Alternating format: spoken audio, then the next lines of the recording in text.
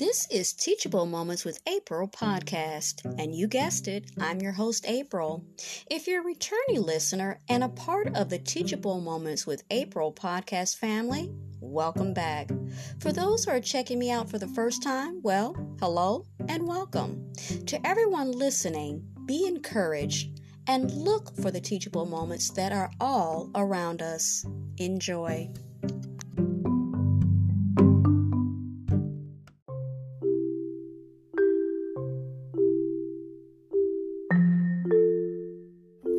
If you're concerned about yourself or someone else, please call or text the Lifeline at 988 or chat online at 988lifeline.org/chat. We're available 24/7 and we're free and confidential.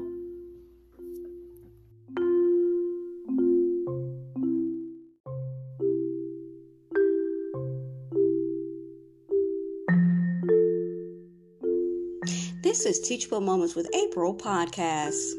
Let's promote National Suicide Prevention Month. September is National Suicide Prevention Month. All month, mental health advocates, prevention organizations, survivors, allies, and community members unite to promote suicide prevention awareness.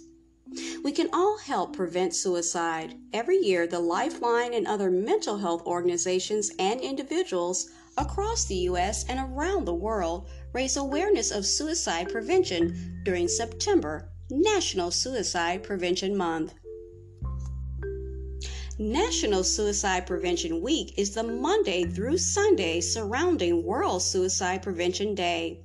It's a time to share resources and stories as well as promote suicide prevention awareness. World Suicide Prevention Day is September 10th. It's a time to remember those affected by suicide, to raise awareness, and to focus efforts on directing treatment to those who need it most. Hashtag #BeTheOne2 is the 988 Suicide in Crisis Lifeline's message for National Suicide Prevention Month and beyond, which helps spread the actions we can all take to prevent suicide. The Lifeline Network and its partners are working to change the conversation from suicide to suicide prevention to actions that can promote healing and help and give hope. Ask. Research shows people who are having thoughts of suicide feel relief when someone actually asks after them in a caring way. Findings suggest acknowledging and talking about suicide may reduce rather than increase the suicidal inclinations. Be there. Individuals are most likely to feel less depressed, less suicidal, and less overwhelmed, and more hopeful by after speaking to someone who listens without judgment. Keep them safe. A number of studies have indicated that when lethal means are made less available or less deadly, suicide rates by that method decline, and frequently suicide rates overall decline. Help them stay connected. Studies indicate that helping someone at risk create a network of resources and individuals for support and safety can help them take positive action and reduce feelings of hopelessness. Follow up. Studies have also shown that brief, low-cost intervention and supportive, ongoing contact may be an important part of suicide prevention, especially for individuals after they have been discharged from hospitals or care services. And lastly, learn more. Get message kits, resources, events, and more at the official website. Go to BeTheOne2.com. Go to BeThe12.com to learn more.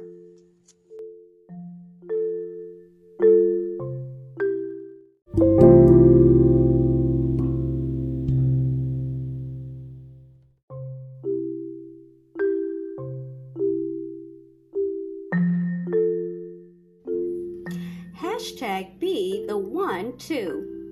How and why the 5 steps can help. The 5 action steps for communicating with someone who may be suicidal are supported by evidence in the field of suicide prevention. So we already introduced the 5 steps in a previous segment.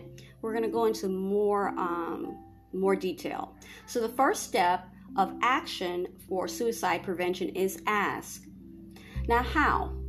Asking the question, "Are you thinking about suicide?" communicates that you're open to speaking about suicide in a non-judgmental and supportive way.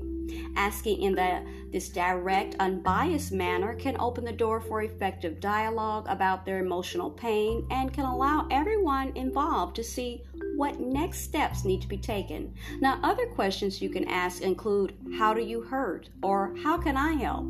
Do not ever promise to keep their thoughts or suicide a secret. Be very honest, be very transparent. The flip side of the ask step is to listen.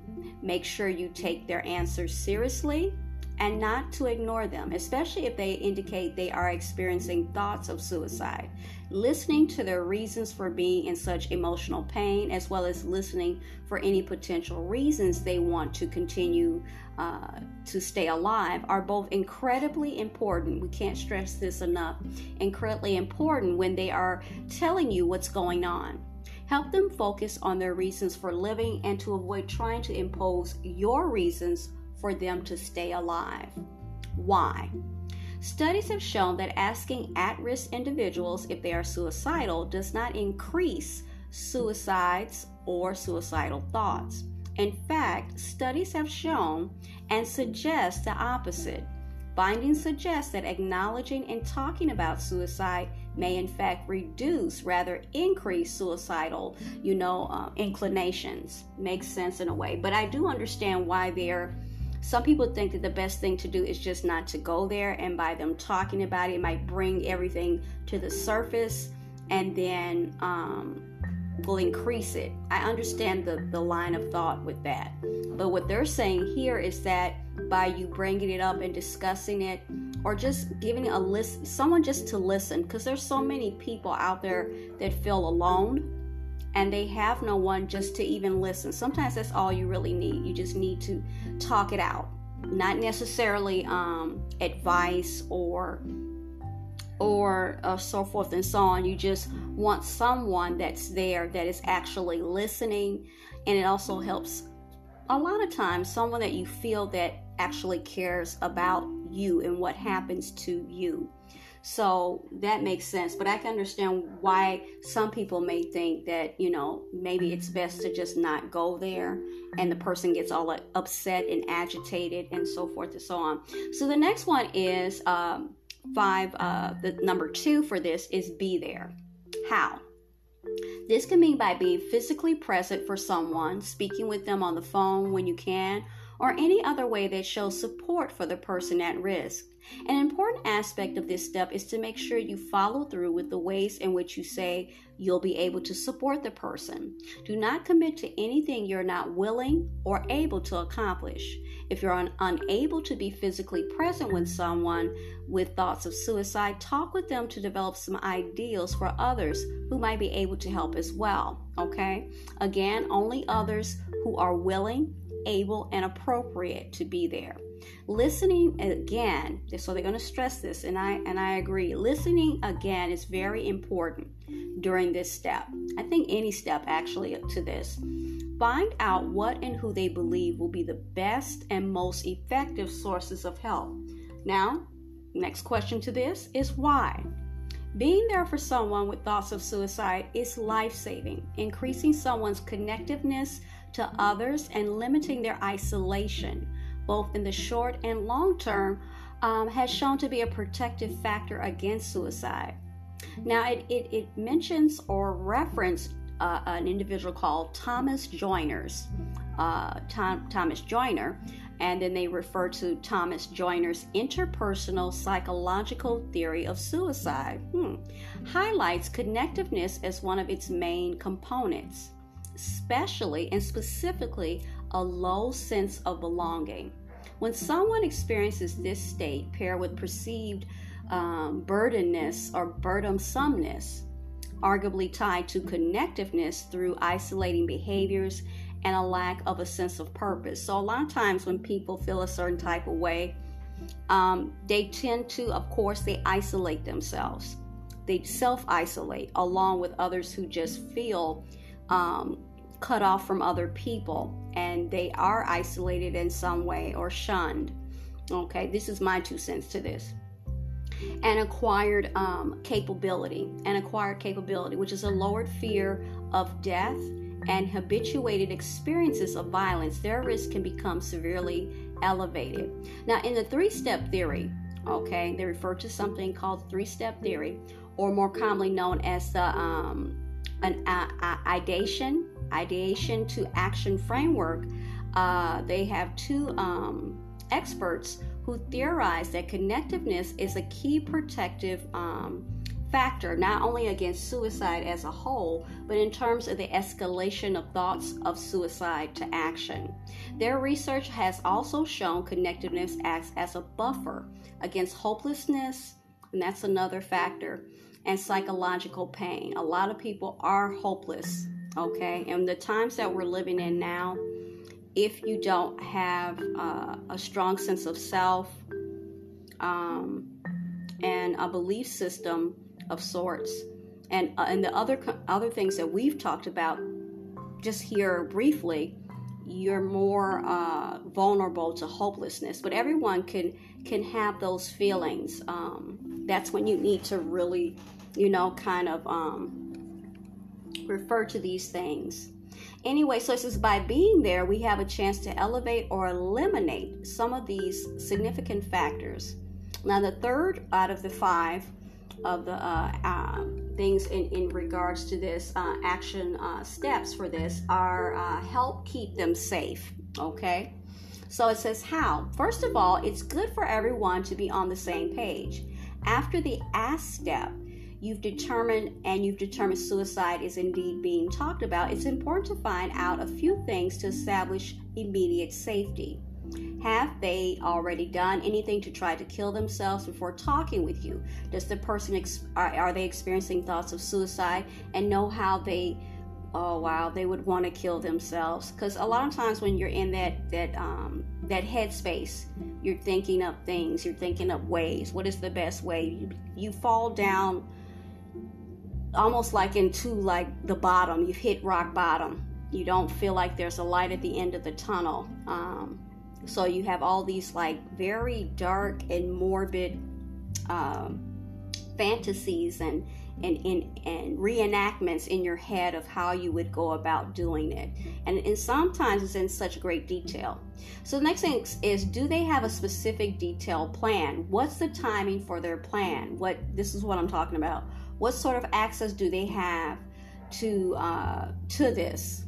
Okay, of how they want to do this, how they're going to let people know, their loved ones, friends, if they're going to let anyone know. There's just so many working parts to this. Now, under help keep them safe, the other question that you notice is how and why. So for this one, it's why.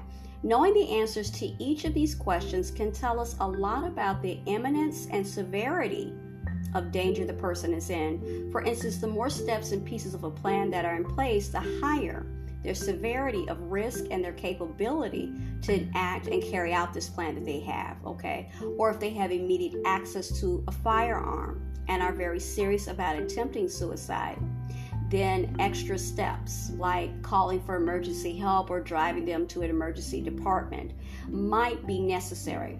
Now, they say the lifeline can always act, 988, can act as a resource during these moments as well if you aren't already sure what to do next, okay? So that again is lifeline, okay, 988. Then it goes on to refer to the Harvard T.H. Chan School of Public Health notes that reducing a suicidal person's access to highly lethal means or chosen method for a suicide attempt is an important part of suicide prevention.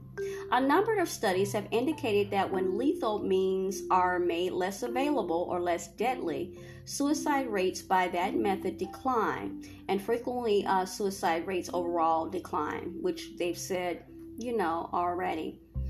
Research also shows that method substitution, or choosing an alternate method when the original method is restricted, frequently does not happen, but I would not just call that off, okay? Still keep that in mind, okay? Keep an eye on them. Even though it may seem like that, it may minimize it, but if they're intent, they're going to do it. They're going to attempt to do it again. That's my personal opinion and my experience.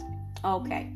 The method, if someone really wants to kill themselves, here we go, they'll find a way to do it. They said that's a myth. Okay, I was just talking. They said the myth, if someone really wants to kill themselves, they'll find a way to do it, often does not hold true.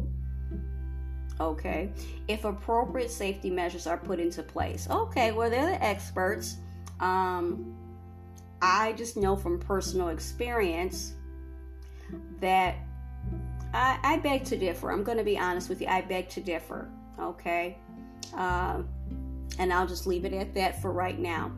The help keep them safe step is really about showing support for someone during the times when they have thoughts of suicide by putting time and distance between the person and their chosen method, especially methods that have shown higher lethality with like firearms and medications. Okay.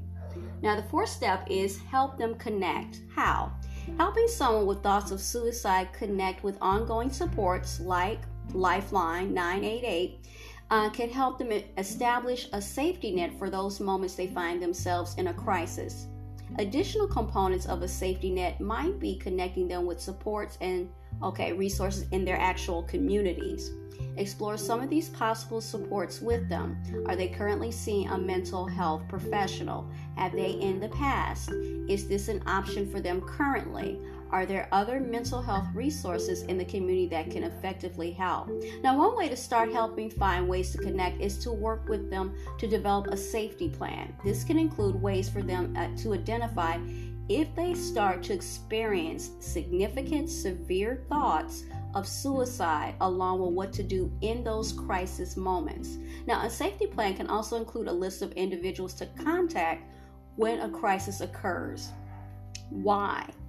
Impact of applying suicide intervention skills training on the National Suicide Prevention Lifeline, that was a mouthful, found that individuals that call the National Suicide Prevention Lifeline were significantly more likely to feel less depressed, less suicidal, less overwhelmed, and more hopeful by the end of the calls handled by the counselors there. These improvements were linked to an acronym assist related counselor interventions, including listening without judgment, exploring reasons for living, and creating a network of support. Okay, follow up. How? After your initial contact with a person experiencing thoughts of suicide, and after you connected with them, the immediate support systems they need, make sure to follow up. That's important with them to see how they're doing. Leave a message, send a text, or give them a call. The follow-up step is a great time to check in with them to see if there is more you are capable of helping them with, or if there are things you said you would do and haven't yet have chance to get down, and get done for the person, So why?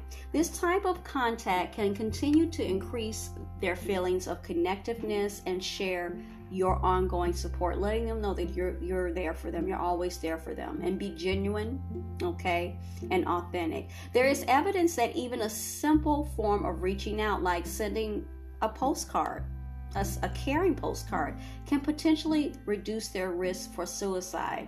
Studies have shown a reduction in the number of deaths by suicide when following up when it was involved with high-risk populations after they were discharged from, acute care services. This really helped a great deal. Studies also shown that brief, low-cost intervention and supportive ongoing contact might be an important part of suicide prevention. Okay, and so then on here, on their particular website, hashtag BeTheOne2.com, it says, please visit our follow-up matters page for more. So when I come back, I'm gonna click on, and we're going to explore together what that is, what their follow-up matters page is. So stay tuned.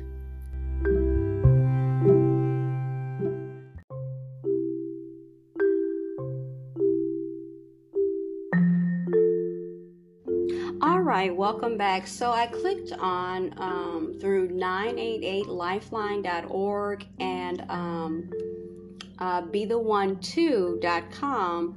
They had a link that said follow-up matters. Okay, and then it reiterates 988 Suicide and Crisis Lifeline is available 24/7. Okay, in case you didn't know that. So now it goes on follow-up care. Follow-up care supports the transition of individuals who are in suicidal crisis as they continue their journey towards recovery. Follow-up is an impactful and cost-effective method of suicide prevention. Research shows that follow-up with hotline callers and people recently discharged for an emergency department or inpatient setting has positive results for both those receiving the care and those providing it. Look at that.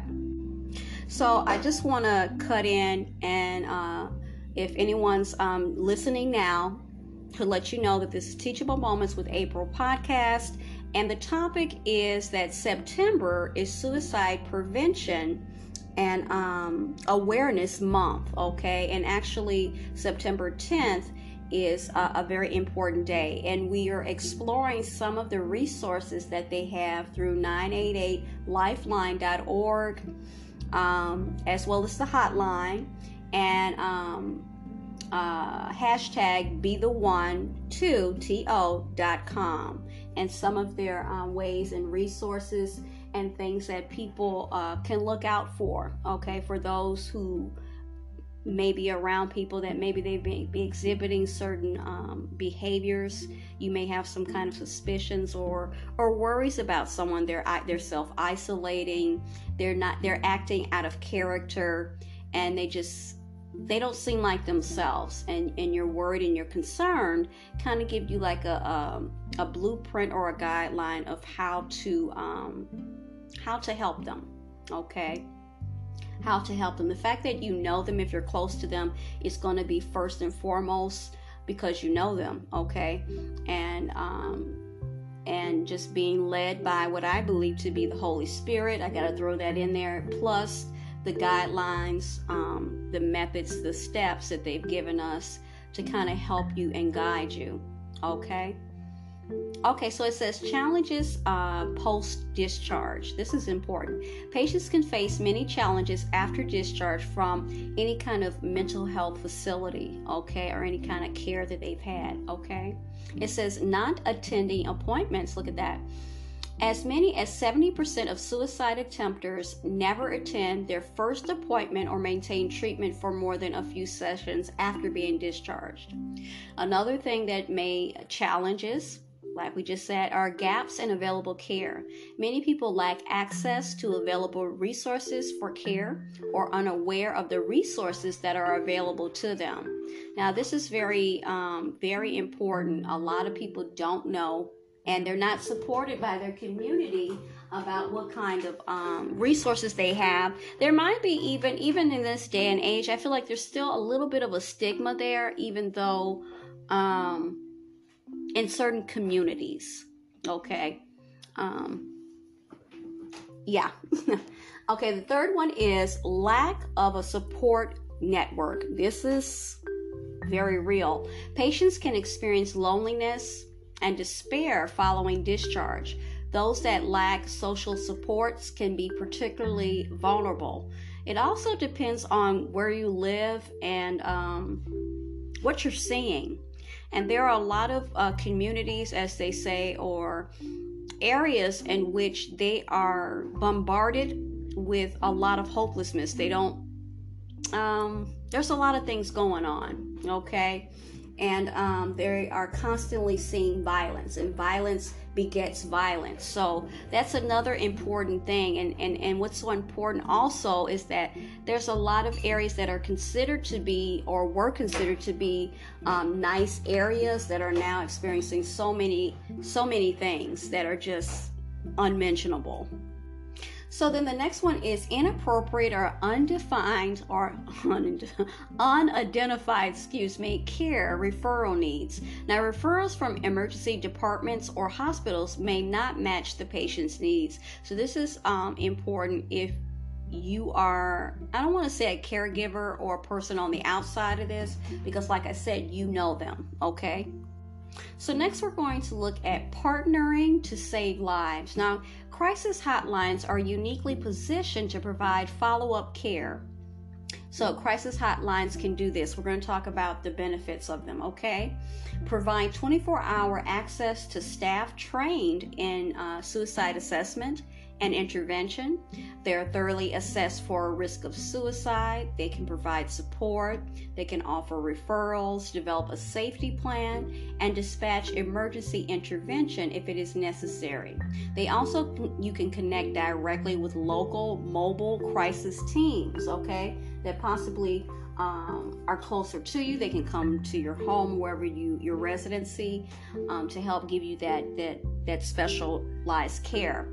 Avert unnecessary ED, okay, visits, and better ensure needed ED visits, emergency departments visits, and intervene when a caller is not willing or able to ensure his or her own safety. Now, crisis centers have been shown to reduce emotional distress and suicidal inclinations in callers. Follow-up has the potential to reduce hospital readmissions and additional emergency department visits. So then they move on to say, what is the follow-up process? Now, the follow-up process has the potential to reduce hospital readmissions, like we said, and additional emergency department visits. There are many types of follow-up, and we're going to go into the top 5 of them. But before we do that, we're going to talk about, just briefly, the little information they have on the screen. Follow-up typically occurs within 24, that's the window of time, 24 to 48 hours following a suicidal crisis or discharge from an emergency department or an inpatient setting, and can be done in a number of ways. And now we're going to talk about those top 5 ways to follow up with someone after discharge. Make a phone call, okay? Simple as that. Send a short text message. Write a letter. If you're old school, write a letter. I love a good letter. I love a good card, okay? Visit at home.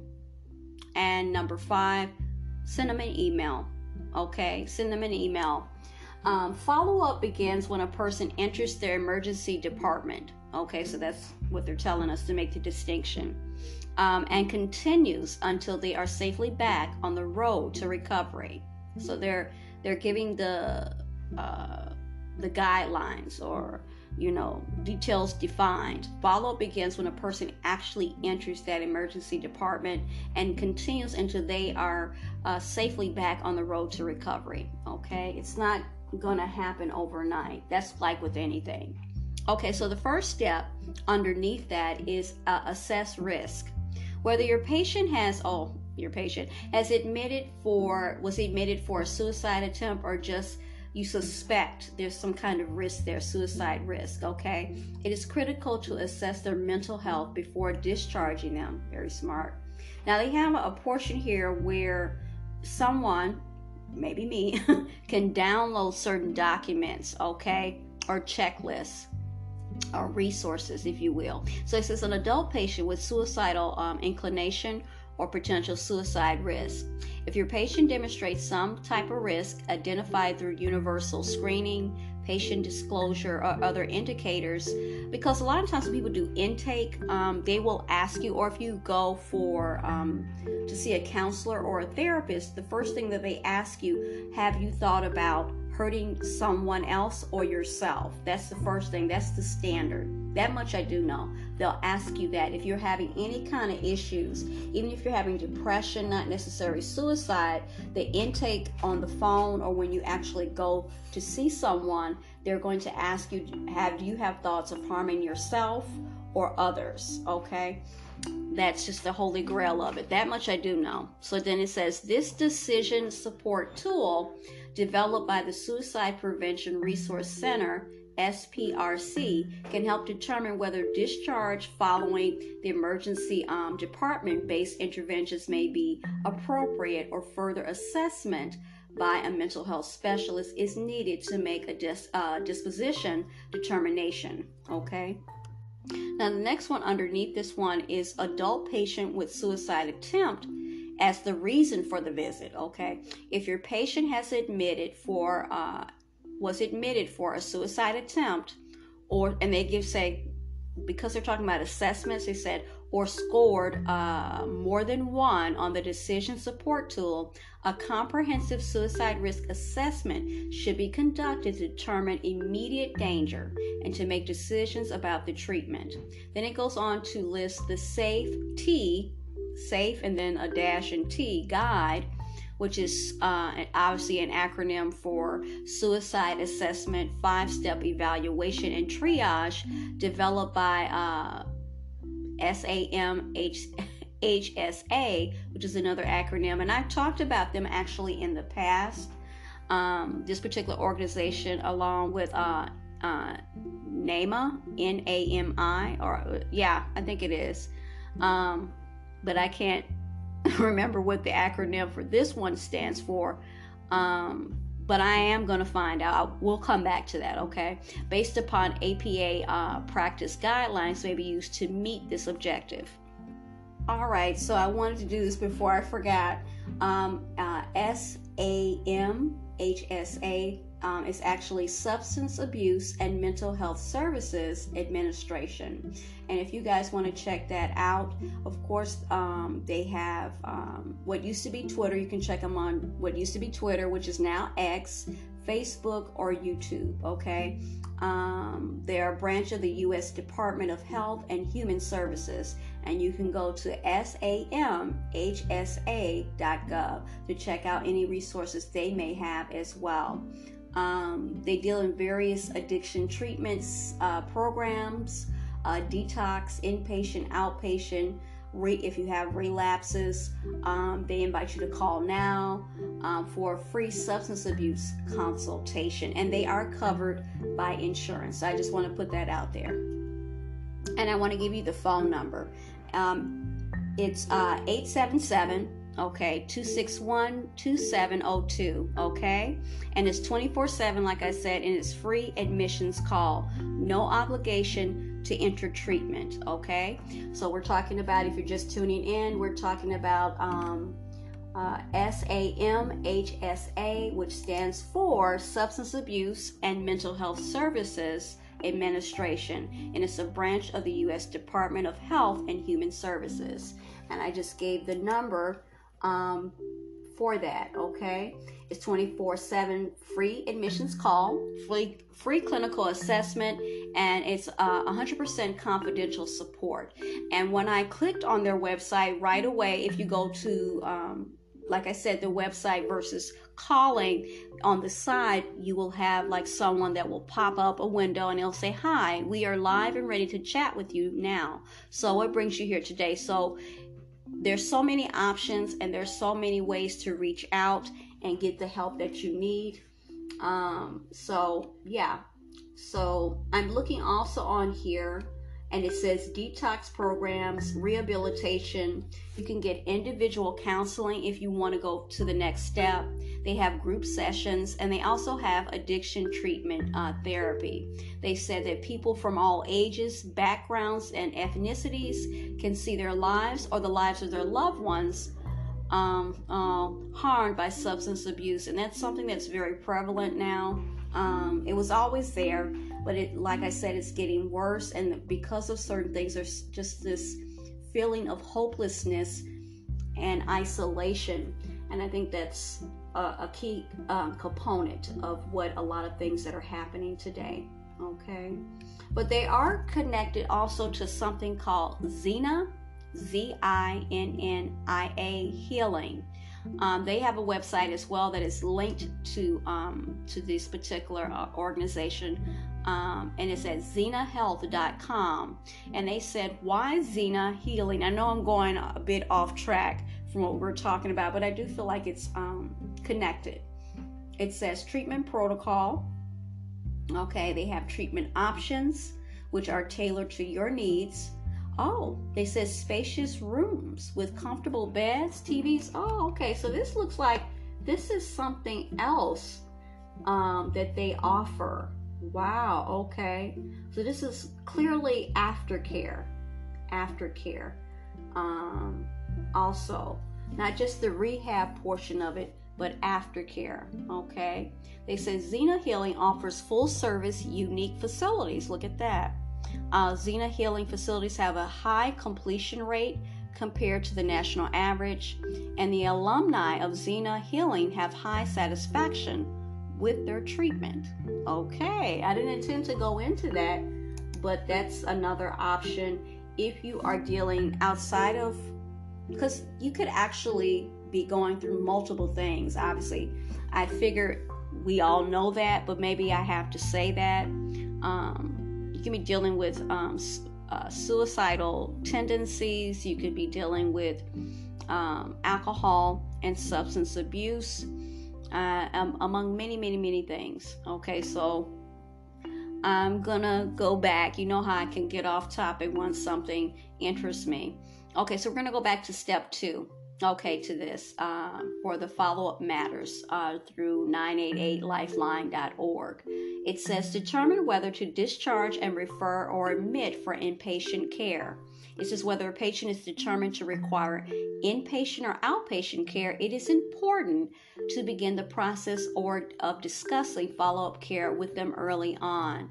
So the majority of what we're looking at is, of course, for adult patients.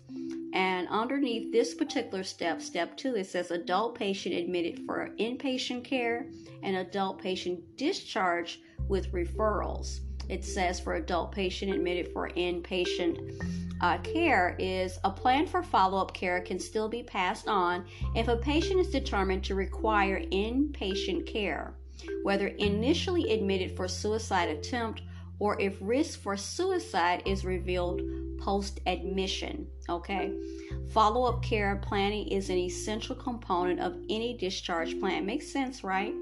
Even with extended or long-term inpatient stay, the benefits of a follow-up crisis care network can be discussed. Now, under adult patient discharge with referrals, they say this. For all patients with suicidal inclinations who are being discharged, at least one of the ED-based suicide prevention interventions, and they say listed in what is referred to as the consensus guide for emergency departments, should be provided. And that's a little link that you can click on. Should be provided, including a plan to follow up care. Always include crisis center hotline information with every brief intervention provided, and be sure to involve significant other or others in this intervention if present. Okay. And then lastly, for this particular segment of follow-up matters, you have step 3, and it says ensure follow-up upon discharge. Follow-up care should be seen as an integral part of service delivery for all patients, whether discharged from an extended inpatient stay or just a brief emergency room visit. Patients who discontinue outpatient care can also benefit from follow-up services. And then underneath this particular steps, which we're talking about step 3, which is the last step of follow-up matters, is offer follow-up to anyone at risk and or clearly describe follow-up care. So under that offer follow-up to anyone at risk, it says structured, consistently applied protocols are essential for an effective follow-up program. Obtain consent early in the patient's care to ensure a plan is in place and it just flows as much as possible. Ensure the patient has a clear understanding of what the follow-up service actually entails, okay? So then it goes on to say, clearly describe follow-up care. Follow-up care provides a safety net between contacts and ensures that they continue the care, okay? So that they can reach that level, their level of recovery. And continues the assessment, okay? And continues the assessment and management of risk and inform the patient that contacts may involve, okay? So then it says mood check and risk assessment, review and revision of safety plan, review of discharge plan and upcoming appointments, and problem-solving obstacles, okay? So in closing, for follow-up matters, 988 Lifeline for this month, September, is Suicide Prevention Month and Awareness Month. It says for this portion, follow-up care is more than just a hotline number. Follow-up matters. And then it says discussing follow-up care at the right time can save lives and hospital resources and support those in need as they continue their journey towards recovery. And then it has a link and it says learn more about this particular project, okay? So if you are interested in this, I'm going to say it again, I keep saying it, followupmatters.988lifeline.org. Follow-up starts here.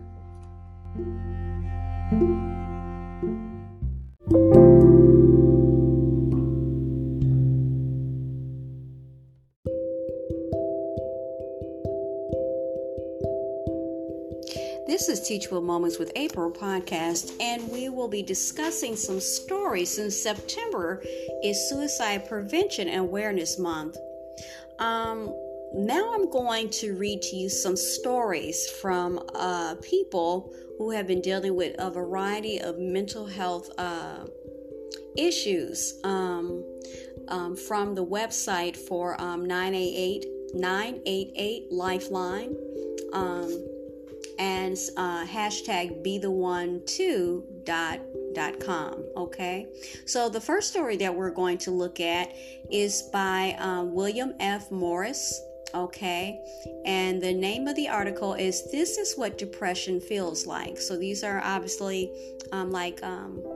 testimonies. Okay, it was published April 11, 2016. So this is on their website. Okay. And it's from thecrimson.com. It's connected to this particular, it's published there, the Harvard Crimson. You eat, but you aren't able to taste your food. You try to write your paper or work on your work, but all you can do is think to yourself, what is the point? You try to get out of bed in the morning, but you just can't escape. It's almost magnetic hold over you. So you sleep, and you sleep, and you sleep. And sleep becomes your drug of choice, and you abuse it constantly. Your old hobbies and passions no longer have the same appeal, and none of them match the sense of security you feel when you're wrapped up tight in your bed sheets. You sleep to escape the thoughts, the fear, and the overwhelming sense of hopelessness and dread that seems to seep from your pores. But when you leave the house, you keep a smile spread on your face because you know your friends won't understand. You feel isolated, alone, like there is no one in the world you could possibly understand the darkness that you're in. God, you wish and you pray that the pain can go away, but it doesn't. It gets worse and worse and worse. And then you think to yourself, should I end it all? Eventually, that's all that you can think about. That question, and more questions follow. What does it mean to be alive? Why are you here? What's the point? And you drown in these thoughts, and you're drowning, and you feel like no one is there to save you. This year, our campus has experienced a series of conversations about the issue of mental health in our community. It's difficult for me to express how thankful I am for these conversations. Harvard can be a wonderful place, but as we all know, it can also be a pressure cooker. For many of us, it was our dream for our entire lives is to go to school here, which is why the reality of the mental health situation on this campus can be quite startling. This place can be so cold, so isolating. People are so busy all the time that it is easy to feel alone.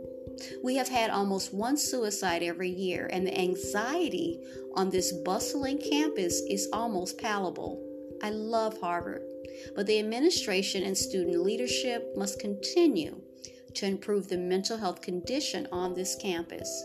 As a part of this process, I believe it is necessary for us to come together as a campus to talk about the times when we felt hopeless, when we felt lost. For the sake of those of us living every day in silence and suffering, it is vital for Harvard's student body to come together and say, "You are not alone." Telling these stories can be difficult in a place where prestige and face means so much. The social cost of opening up to people that you don't know seems like it would be crippling, right? I fear the stigma surrounding mental health. I'm more than my depression, yet I'm afraid that for some people, my mental health condition will be all they associate with my name. But I'm certain that our campus desperately needs people to come forward and talk about their mental health, which is why I will tell you my story. This past May, John Lee, a friend from back home, committed suicide. My third friend to die in 4 years. He and I knew each other since we were babies and grew up together, and co-captained our school's academic bowl team. Our friendship had its ups and downs, as all real friendships do, and right before I left for college, we had a falling out. Something that I will regret for the rest of my life, to be honest. For months after John Lee's suicide, I was numb. During this time period, I was able to go about my daily life as usual, Between final exams, an intense summer job, and the start of the next semester, I never took the time to process his death. Now, last semester, likely as a means to avoid coming to terms with the loss of my friend, I filled every single minute and every single second with school and extracurricular activities. I barely slept. I rarely ate and was always on my feet. I felt that as long as I stayed busy, I could outrun the memories and thoughts that threatened to drag me down into that darkness. By the middle of the semester, though, it proved too much. Like a house built upon sand, my mental health status remained unstable as long as I avoided coming to terms with the death of my friend. Depression hit me like a truckload of bricks, knocking me off my feet and hitting me while I was down again and again and again. By never taking the proper time to come to terms with John Lee's death or the death of my other two friends, I allowed what should have been a natural process of grief to transform into an overwhelming state of depression. I began to question the point of school, of my extracurriculars, even my own life. My attempts at the first 2 paragraphs of this article to convey the depths of my emotions are, to be frank, woefully insufficient. Suffice it to say, this was a dark time for me. Now, my experiences with depression made it necessary for me to take time off now.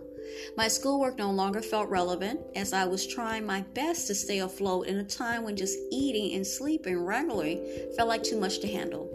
Ultimately, I decided that one way for me to overcome the overwhelmingly negative emotions that were consuming my life was to attempt to direct them into a positive outlet. I've traveled around speaking to audiences about my history with mental health and worked with the public defenders, and I worked with the public defender's office in Alabama, where I have seen firsthand the ravaging effects of mental health conditions on our nation's low-income communities. In particular, I've seen yet again that many people use their drug or substance of choice as their last refuge, something that occurs on this campus as well, if you didn't know that. My time off in Alabama has been transformative. It has allowed me to gain new perspectives on the mental health in our society and thankfully to take positive steps in coming to terms with my own demons. Now, why did I write this article? It is my sincere and honest belief that we will all encounter a situation in our lives that pushes us into an existential, that's hard for me to say, chasm, existential, I can't say it, forcing us to crawl up on our hands and knees to attempt to rediscover the light. Now I'm going to break in. I can relate to that. When you get caught up in things that are negative and the things that are just part of life, a lot of times if you don't have a firm foundation, or you lose your footing, because we're all imperfect human beings.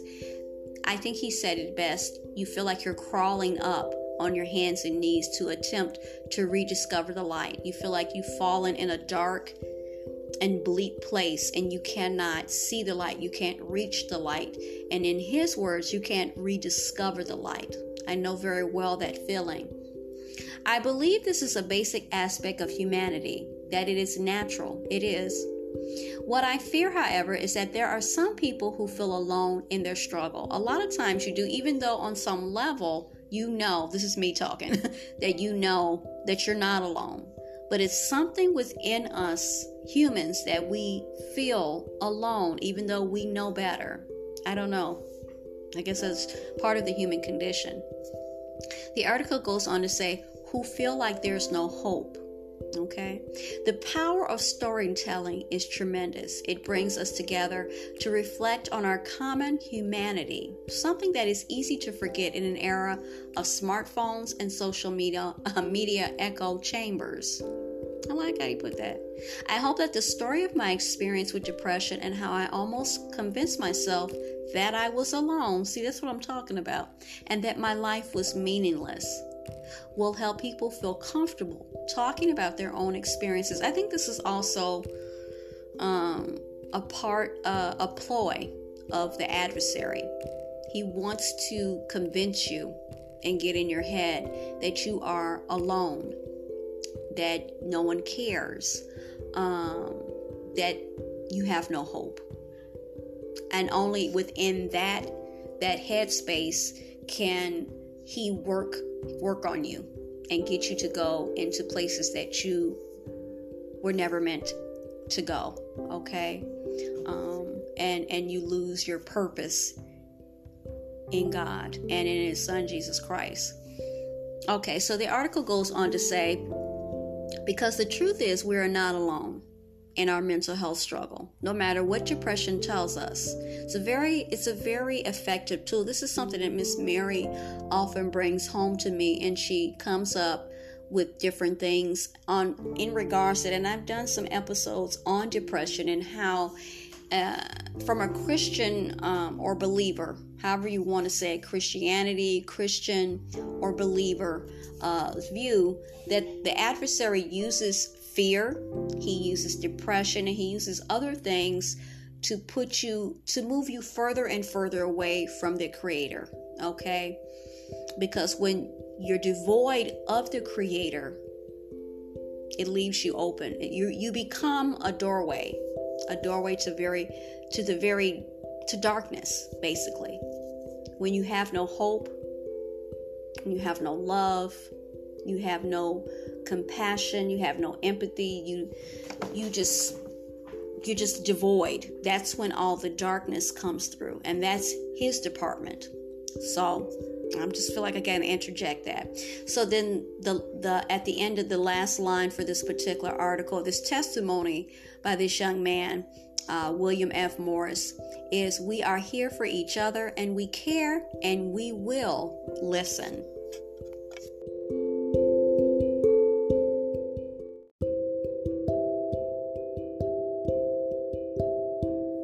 This is Teachable Moments with April podcast, and today we're talking about September is Suicide Prevention and Awareness Month, and this is testimony 2 from the website for hashtag BeTheOne2.com and 988 Lifeline suicide hotline. For this particular one, it is entitled "To the People Who Stuck By Me After My Suicide Attempt" by Savannah Lloyd, and it was updated July 28th, 2020. Okay, now it shows like a little thumbnail picture of her and a link to her social media websites, but I'm just going to read this very short but very powerful testimony that she has here. Okay, now underneath this it says themighty.com. Okay, and it says, number 1, thank you for seeing me at my worst and still loving me. I know it must have been incredibly difficult to see me like that. It was hard for me too. Number 2, thank you for never giving up on me. Even when I gave up on myself, you are the reason I forced myself to stay alive after the second attempt. Number 3, thank you for sitting up with me when I felt alone. I know it was probably hard talking to me in that state, and I truly did appreciate your efforts. Number 4, thank you for not seeing me as a lost cause. I looked in the mirror and saw nothing but wasted space and rotting potential. In my eyes, I was worth nothing, but through your eyes, I started to see myself as something. Number 5, thank you for not making me talk about it before I was ready. I know you wanted to know what was going through my head when it happened, and I know it was hard to comprehend why I tried to end my life. Number 6, thank you for reminding me I am loved. The thoughts that always ran through my brain told me otherwise. Number 7, thank you for joking around with me like you always did. I needed the hint of normality in my life when everything else was a mess. Number 8, thank you for the extra hugs. I was never a big hugger, but looking back, the hugs definitely brought a smile to my face. Number 9, thank you for giving me space when I needed it. And I know it must have been hard to leave me alone when I was still in such a fragile state. You probably worried about what I might do to myself when I was alone, but I really did need my own space to heal. And number 10, thank you for loving me more than I loved myself. Your love and support pushed me to keep breathing, to keep putting one foot in the front of the other, to stay alive. I may not have loved myself enough to keep living, but my love for you kept me alive. If you or someone you know needs help, visit our suicide prevention resource page. And then it says, if you need support right now, call the National Suicide Prevention Hotline at 1-800-273-8255 or text START, all caps, to 741-741.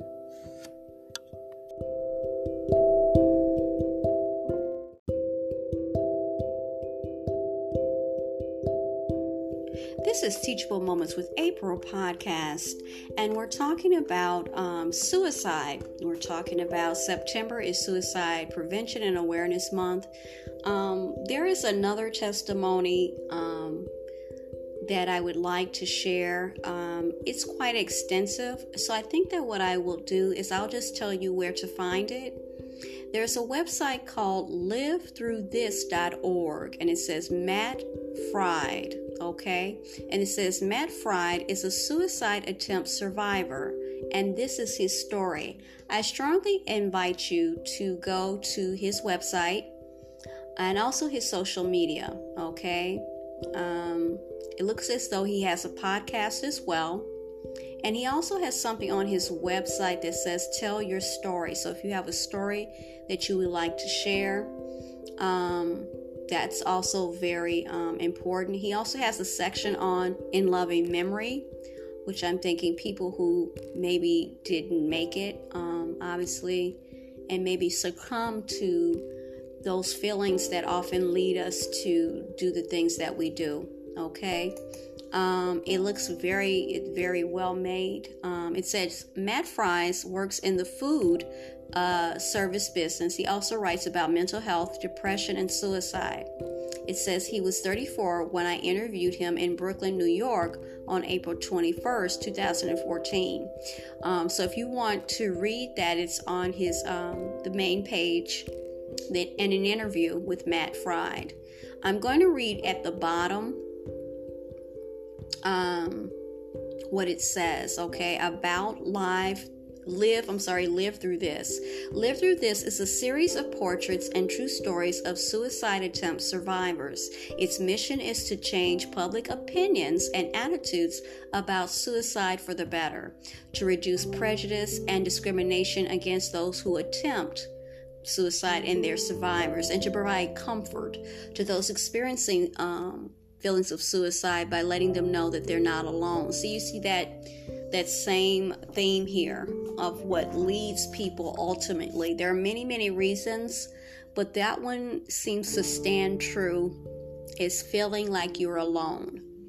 And tomorrow is possible that clicks into hopelessness or lack of hope, to give insight to those who have trouble understanding the whole thing. Because I've talked to people, and this is just me, this is not on the page, and a lot of people will tell you they've never had those thoughts. They've never had those thoughts. And I'm not trying to say anything about people, I don't know everything. I'm imperfect. But I'm not so sure about that. I'm a little skeptical. I think that maybe they're just not in touch with it, or they're a bit of denial. I think at some point in everyone's life, and some people more than one time, more than twice, more than 3 times, but I do think that every living being, if they're allowed to live a certain amount of time, they've had the feeling that they are alone and that they lack hope. Some type of circumstance, something has happened, and they just can't see. They just can't see the light at the end of the tunnel. Even if you are filled with faith, you have moments in which you're just like, you're unsure. I think it's part of the human condition. That's just my thoughts. People may not agree with me, but I am skeptical. I may not speak on it when people say things. They'll say, oh, I've never thought of that, or I don't know why they did that, or so forth and so on. But I think if we're really honest and we really think about it, I think certain people may be more extensive in their thoughts, and how many times they fall short in that way. Not to mean by falling short that they're less than other people, but I think there are some people that they're just have certain things in their character and certain things in their personality that make them susceptible, so to speak. We all have our flaws, and we have things about us. Flaws is not the right word, because to me it means deficiencies. In a negative way. I don't mean it in a negative way, but it's something that is a challenge. Maybe that's a better word. And if people are honest, we've all had dark thoughts. We've all had dark thoughts, and we wonder why. Why should I continue? Why should I go on? And I think once you embrace that and you acknowledge that, then you can move forward. Those are just my personal thoughts. You may not agree, and I respect that. We are not going to think the same. We're not going to feel the same about certain things, and I respect that. I'm not a person that gets angry right away when someone has a different standpoint than myself.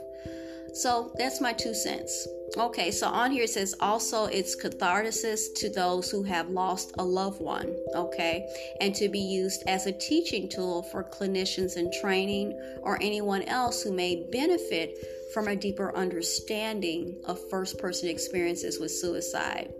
Then it goes on to say like a little poem or a little something, and I want to share it with you. It's more toward the bottom of his page, and it says, please stay. If you're hurting, afraid, or need someone to talk to, please reach out to any one of the resources below. Someone will reach back. You are so deeply valued. Okay, so you kind of question your value as well. So incomprehensibly loved. Today I'm like tongue-tied. Even when you can't feel it. okay? And you are so worth your life, okay? Life is a gift and God gave it to you. Those are my words. It's not on his page. You can't see it when you're in that dark place, but it is so true, okay? Also, he has some resources, of course, that says you can reach, and it talks about 988, Suicide and Crisis Lifeline, by dialing 988. It also has Trans Lifeline, which is at 877-565-8860, which is in the U.S. If you're in Canada, for Trans Lifeline, call 877-330-6366. Okay, if you're in Canada. Then it gives the Trevor Project, which is 866-488-7386. Okay, and then it also says if you'd like to talk to a peer, you can go to warmline.org. Okay, and it contains links to warm lines in every state. All right. Yeah, that's basically what I would like to say from his particular webpage.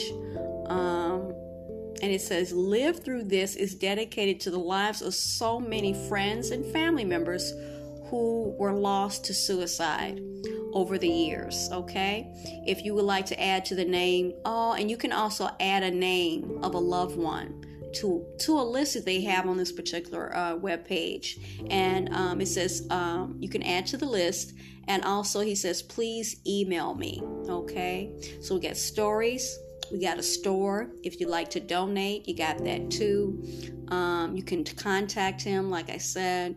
You can share your own personal story because we learn from each other.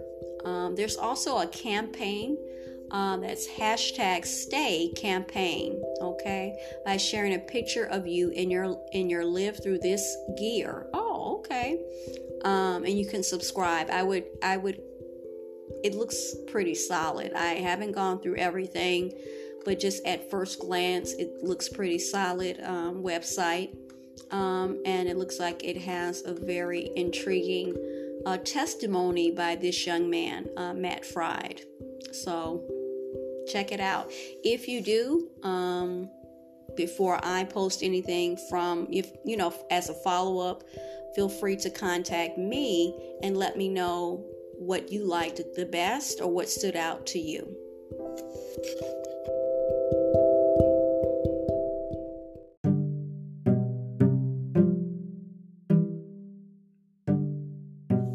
You were just listening to Teachable Moments with April podcast. I truly hope you enjoyed this episode.